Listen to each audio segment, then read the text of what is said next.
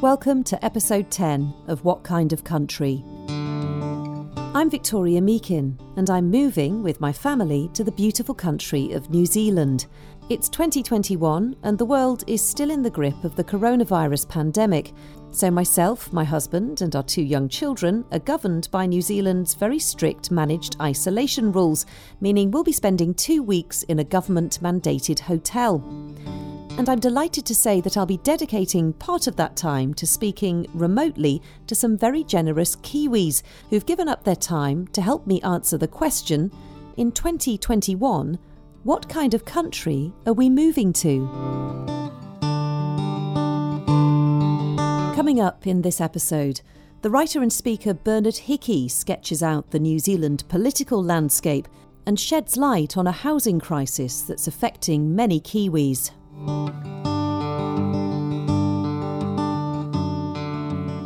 As we sit in our MIQ hotel whiling away some of our time watching TV, we've already become used to tuning in on regular afternoons to watch New Zealand Prime Minister Jacinda Ardern update the country on the latest coronavirus restrictions and plans. I'm guessing in normal times that the daytime TV audience wouldn't be treated to quite so many appearances from the PM, but of course these are far from normal times.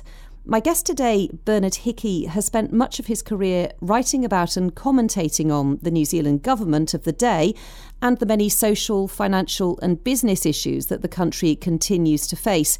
He's also the founding editor of the Kaka newsletter about New Zealand's political economy. Hi, Bernard. Kia ora.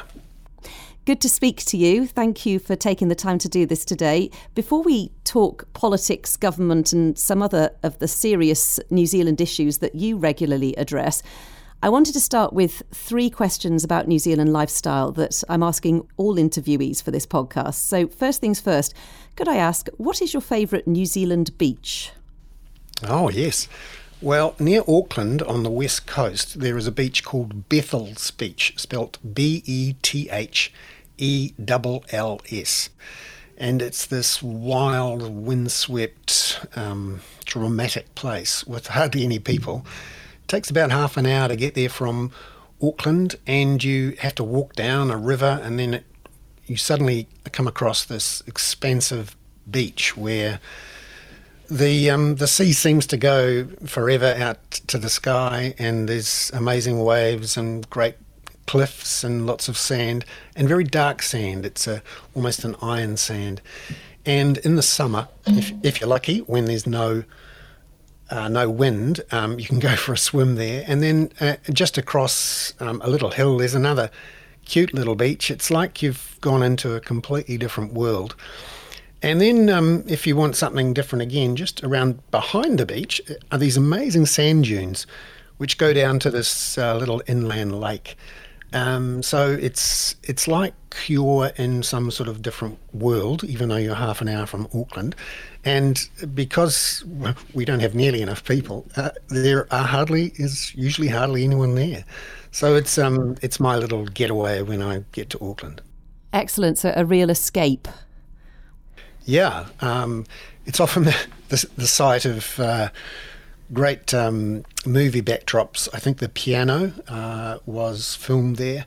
And for those who know the locals, the Finn brothers from Crowded House have what we call a batch, which is a holiday home not far from there. Secondly, Bernard, can I ask where in New Zealand you'd recommend I take my young family camping? Yeah, Bethells Beach is actually not a bad idea. Mm-hmm. But if you're looking for a road trip, I would head up north. Apart from anything, it's warmer. And there are multitudes of beaches, particularly once you get up past Whangarei, and you can head on up towards Cape Reinga, where there are, again, lots of amazing beaches, places to camp. And it's relatively dry and warm, which when you're camping is important, particularly if you've got kids. I would save the South Island holiday for February, March, and try and stay somewhere dry, because a wet, cold camping trip in New Zealand is the worst. Now I've got that image in my head totally, but thank you for those tips. Thirdly, the last question along these lines for now. Can you name one thing that you think every visitor to New Zealand should experience?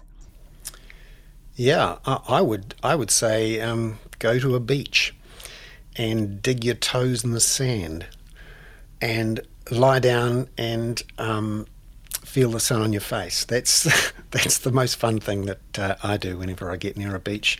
And for New Zealanders, the beach is I wouldn't call it a sacred place, but it's the place where we feel the most connected to the place, and the place where we've all got such great memories of family holidays and swims and surfing and barbecues and beach cricket and interestingly, if you try to take a beach off a New Zealander, they get very grumpy. So one of our biggest political stoushes was something called the Foreshore and Seabed Act, which actually changed New Zealand politics. There was a court ruling which seemed to suggest that Māori interests could take control of some beaches. And for a lot of New Zealanders who treat the beach as the last public place that they can use and feel free at, it was the final straw. Wrongly, unfortunately, and actually the whole thing could have been dealt with in a much better way. But it actually led to the creation of the Māori Party and a couple of decades of very ill will between people who had been colleagues. And just goes to show you how important beaches are in New Zealand. Well, we've moved already, Bernard, then to one of your areas of expertise, New Zealand politics. I wondered if you'd indulge me with a bit of a New Zealand Politics 101 lesson for my first question. In the UK, we were all fascinated when a coalition government was formed back in 2010 because it was such an unusual occurrence for Great Britain. It's not, of course, unusual in New Zealand. Could you describe to me how the NZ electoral system brings about such regular coalitions? Yeah, well, we, on the face of it, have a very Westminster style of politics. And we had exactly the same system as Britain up until 1996, when we changed to a system of voting called mixed member proportional. It's exactly the same as the German system, actually. So when you see coalitions in Germany and grand coalitions and the Greens and the left and the right all over the place, that's very familiar to us. And if you're looking for a comparison that seems to make sense in New Zealand, that would be it. It does mean that almost always, in fact, every time until last year, we have had coalition governments since 1996, which typically mean that there's a rump centre-left or a rump centre-right party, and then a bunch of little add-ons on the side to make sure you get up over the 60-seat mark in our 120-seat parliament. And then you do a bunch of deals as you're forming the government, and then everyone waits for the next election to see how the chips fall and whether there's a new, different coalition government that gets set up. The exception to the rule is last year, because of COVID and because of the extraordinary connection that the Prime Minister, Jacinda Ardern, has with the New Zealand people. The Labour Party, which she leads, won the election in its own right. It's never happened before, and it means that because we have a single-chamber parliament and the central government is completely dominant in our economy and our society, she has pretty much unrivaled power to do whatever she and the Labour Party wants, because Labour has more than 60 seats in the Parliament. This is extremely unusual in New Zealand politics and reflects the extremely unusual times. So moving on to a question specifically about Jacinda Ardern, and of course she is a pretty well-known figure on the world stage as well, but her rise to power and to the position of party leader before she was elected as Prime Minister wasn't a guaranteed or necessarily expected thing at all. Could you describe for me how the Prime Minister got to the top of the Labour Party and then became PM? Yeah, accidentally, basically. She had been in Parliament since 2008 and had always been seen as a potential leader, but had not had a fantastic record in Parliament, and had actually seen herself as a deputy leader to Grant Robertson, who was always more popular inside the party and seen as a much more likely leader. Unfortunately, at various points between 2011 and 2015, Grant Robertson as the candidate for leader and Jacinda Ardern as the candidate for deputy leader lost various internal elections.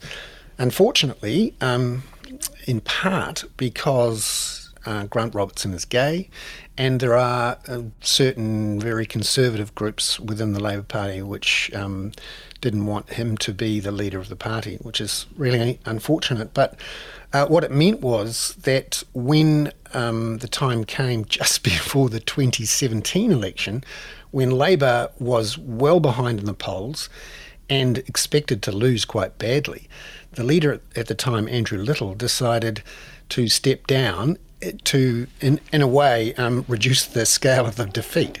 And Jacinda Ardern was very reluctant to take the top job. She'd never seen herself in it, and was really sort of had to be convinced to take the top job, because she expected, and everyone else expected, that she would lead the party to a bad defeat. And her role was to what they call rescue the furniture. So take the furniture out as the house is burning down so that you at least keep the furniture. But in an extraordinary period of about 2 or 3 weeks, for some reason, I know the reason, she's an extremely effective communicator or an amazing retail politician. She connected with New Zealand, and the message she was giving seemed to resonate in a way that hadn't before, and so she swept in 2017 to becoming almost immediately one of the most popular politicians we'd ever had, and led the Labour Party to not victory in its own right, but after a coalition with the New Zealand First Party, that first term in power from 2017 to 2020. So you've described how all-powerful Jacinda Ardern seems to be at the moment. Aside from general elections and by-elections, how is the government of the day regularly held to account in New Zealand? Well, it will be familiar to British listeners. We also have question time in Parliament, and it's a very similar system. So the opposition leaders are able to ask any minister of the government, and often the Prime Minister, any question about anything. We get the questions in advance, a couple of hours early, and there is an opportunity for the opposition leader and the questioners to have 2 or 3 follow-up questions with the Prime Minister and other ministers, and it's quite a scene. I'm often in the Parliamentary Press Gallery. It's all played on television and radio. It usually doesn't get a very big audience, but it is one of those moments when you see in the raw how politicians operate, and they have to be very nimble on their feet. There's no room for someone to craft a very carefully worded reply and to read a teleprompter. You really have to stand on 2 feet and do it yourself. And so it's seen as the real fulcrum of our political debate, that question time clash. And we also have select committees which give various backbenchers an opportunity to grill various people, on occasion ministers, but usually officials in departments, and that can be interesting as well. Now, the National Party, the main opposition party at the moment, has had a tumultuous time in recent years. Are those waters getting calmer now? No. That's the short answer. In fact, just earlier today, the now opposition leader, the leader of the National Party, Judith Collins, reshuffled her front bench, and in the process demoting one of those MPs in her caucus who is seen as a potential rival and as someone in a different part of the party, a different group, if you like. And that is likely to continue to lead to dissension in the caucus. And it's interesting that over the last really 3 or 4 months, there have been constant behind the scenes, under the covers, sources said dissension within the ranks of the National Party. She doesn't have the support of all of those in the party. Judith Collins is seen as quite conservative in a social sense and conservative in an economic sense, whereas the National Party has always had a relatively liberal wing in both economic and social senses. And Chris Bishop, the guy who was demoted, along with a couple of others, are seen as the liberal wing who've been forced into a place they don't want to be. And many people in the National Party and around it are worried that Judith Collins is taking the party in a very, for the want of a better word, Trumpy direction, which pushes all the usual buttons about, woke politicians and all of these things. And it's not how you win elections in New Zealand. In New Zealand, you have to appeal to the centre under this MMP system. You can't really just win with your hardcore base. You have to reach across and win the centre vote. She's not doing it. She's incredibly unpopular, according to the polls. And at the moment, National are headed for a big loss in the election in 2023. The thing that's unfortunate for National is there's no clear successor in the wings or anyone who wants it. It's what we call in New Zealand a hospital pass in rugby, when you throw the ball out the back line to someone, and just as they catch the ball, they get tackled by a really big tackler and they've got nowhere to go. That's a hospital pass. You get tackled and then you end up in hospital. So Lovely. no one wants to catch the ball if Judith Collins throws it back to them, because timing is everything in politics. And if you're a candidate for leader and you want to be the leader, you want to be the leader just as the party's about to win, rather than just as it's about to lose. So she's hanging on there and trying to remake the caucus, at least in her own image, and force loyalty, but of course you have to earn it, and that's the problem for her and for the National Party. Moving on, Bernard, to one of the issues that I know you've devoted a lot of your time to in recent years, housing. Again, apologies for asking you to sum up something so complex in general terms, but could you take me through the main challenges that young New Zealanders hoping to get on the housing ladder are facing at the moment? Well, it takes upwards of 20 years of saving for a young person who's maybe just come out of university or some sort of training, who has a student loan to pay off and is paying very high rent. To actually save enough money for a deposit right now would take 20 years of saving. So by the time you're out of university and you've got some sort of proper job, that's if you can get a proper job, then, by the time you're ready to have your own home, you're into your 40s. And that's often too late to have families. And in New Zealand, because our rental property stock is so poor, we don't have a big supply of what you would see as council housing or, reasonably functional houses that are warm enough to live in.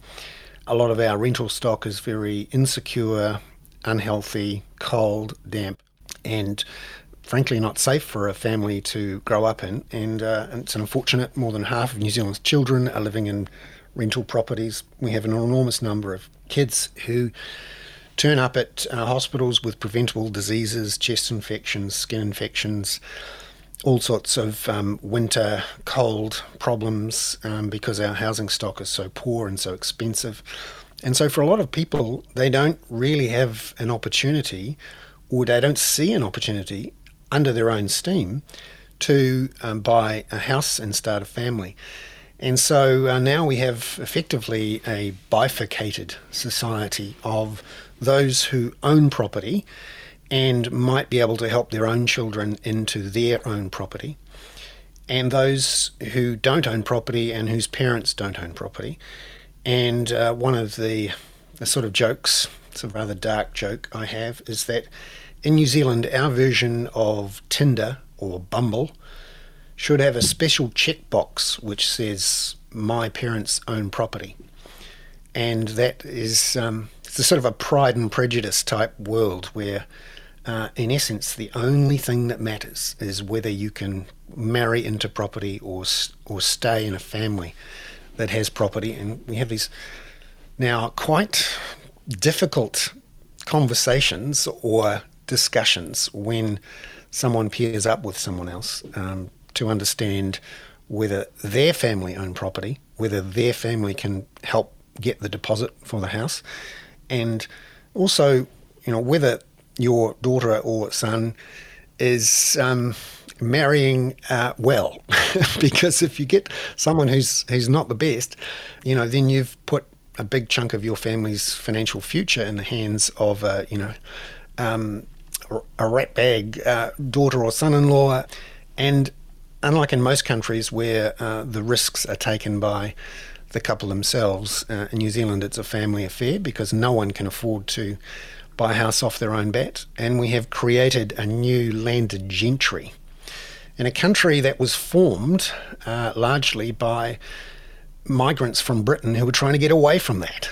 And that's where we've ended right back. Bernard, I'm aware we've only just scratched the surface on a lot of issues there, but thank you. I really appreciate your insight. Finally, I wanted to move back to one of those more general questions I've been asking interviewees about. And I wanted to ask you, what piece of advice would you give to a newcomer to New Zealand who has just arrived and is planning to make a life here? Turn around and go home. Sorry. Unless you've come here with a big lotto win or, your parents are about to give you a big deposit to buy a house, it's impossible to live here with a regular job. And unfortunately, even in the more remote areas, the smaller towns and cities, prices have gone crazy. And if you have a look at, the Facebook groups and the message boards and various discussions amongst British migrants to New Zealand, particularly in the last 5 years, many have turned around and gone home simply because the cost of living is just so high, not just the cost of housing, but also of all sorts of things. Groceries, for example. We just had a big report from our Commerce Commission, which polices competition, which found that we only have 2 supermarket groups in New Zealand and they're operating as a duopoly. And their profits are twice the level of profits than other supermarkets in the rest of the world. And because we haven't dealt with this housing issue, we have a real problem with housing shortages. So not only is it brutally expensive, we have the most expensive rental property in the world, we have the most expensive housing to buy in the world, but we now have upwards of 30,000 people who are registered as homeless. And we have a big problem with a lot of people who are living in the backs of cars, in vans, sleeping on couches, in tents, and in motels. And it's because we have this big housing shortage. Unfortunately, at the same time, governments of both flavour have encouraged an awful lot of temporary workers to come and live in New Zealand on relatively low wages. For those people in Britain who went through the Brexit debate, it will be a familiar story. And that pressure of population without the spending on infrastructure has led to all sorts of problems with congestion, shortages in hospitals, problems getting into schools, and of course the issue with housing. So the one thing I'd recommend for those people who've just rocked up and opened the door on the airport and breathe in the clean, fantastic air and go, gee, this is an amazing place, it's lovely. Just make sure before you come, you have a good look at the real estate websites. So one is called trademe.co.nz, realestate.co.nz is another one, just to get a sense of what your income will be and what it will cost you to buy a house, whether you have a deposit for that, and then have a look at the rents.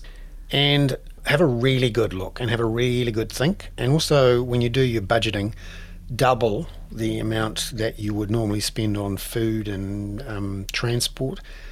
and then look at the wages, which typically are around 20 to 30% lower in New Zealand than they are in Britain and in other countries. Yeah. And then think about it. I would come for a holiday. I wouldn't stay. And I'm someone who's lived in Britain. So Yes. I have a sense of what's going on there. Back in 2003, when I was living there, the costs of living were broadly similar, and our housing market hadn't gone completely crazy. It was just marginally crazy. Now it is just off the charts crazy. And I would say that before you jump on a plane, you won't be able to come anyway because we have a brutally tough quarantine system, which means that not even New Zealanders with all sorts of medical conditions can come back and get places in MIQ, managed isolation and quarantine, which I think you're in at the moment. I am, yes, yeah. You'd be lucky to get in. But before you come, just have a really good look at the cost of living. It is brutal. And we look good on the brochures. And yes, you'll have a fantastic day at the beach. But you'll find living here incredibly expensive. And, we're lovely people and all of that, but we have gotten our housing market and other chunks of our economy very badly wrong. And just know that before you come. Bernard, thank you so much. It's been a real pleasure to speak to you, and I really appreciate your insight, your frank insight into just a few areas of New Zealand life. No worries. I'm unelectable and unemployable, so that gives me some freedom. Big thanks to Bernard Hickey for sharing his thoughts today. To subscribe to Bernard's newsletter and find more of his work, go to thekaka, KAKA.substack.com. What Kind of Country was written, presented and edited by me, Victoria Meakin. My producer in Christchurch is Bridget de Goldie, and our original music was written and performed in New Zealand by Corey Bezecchi. What Kind of Country is a Broaden Up production.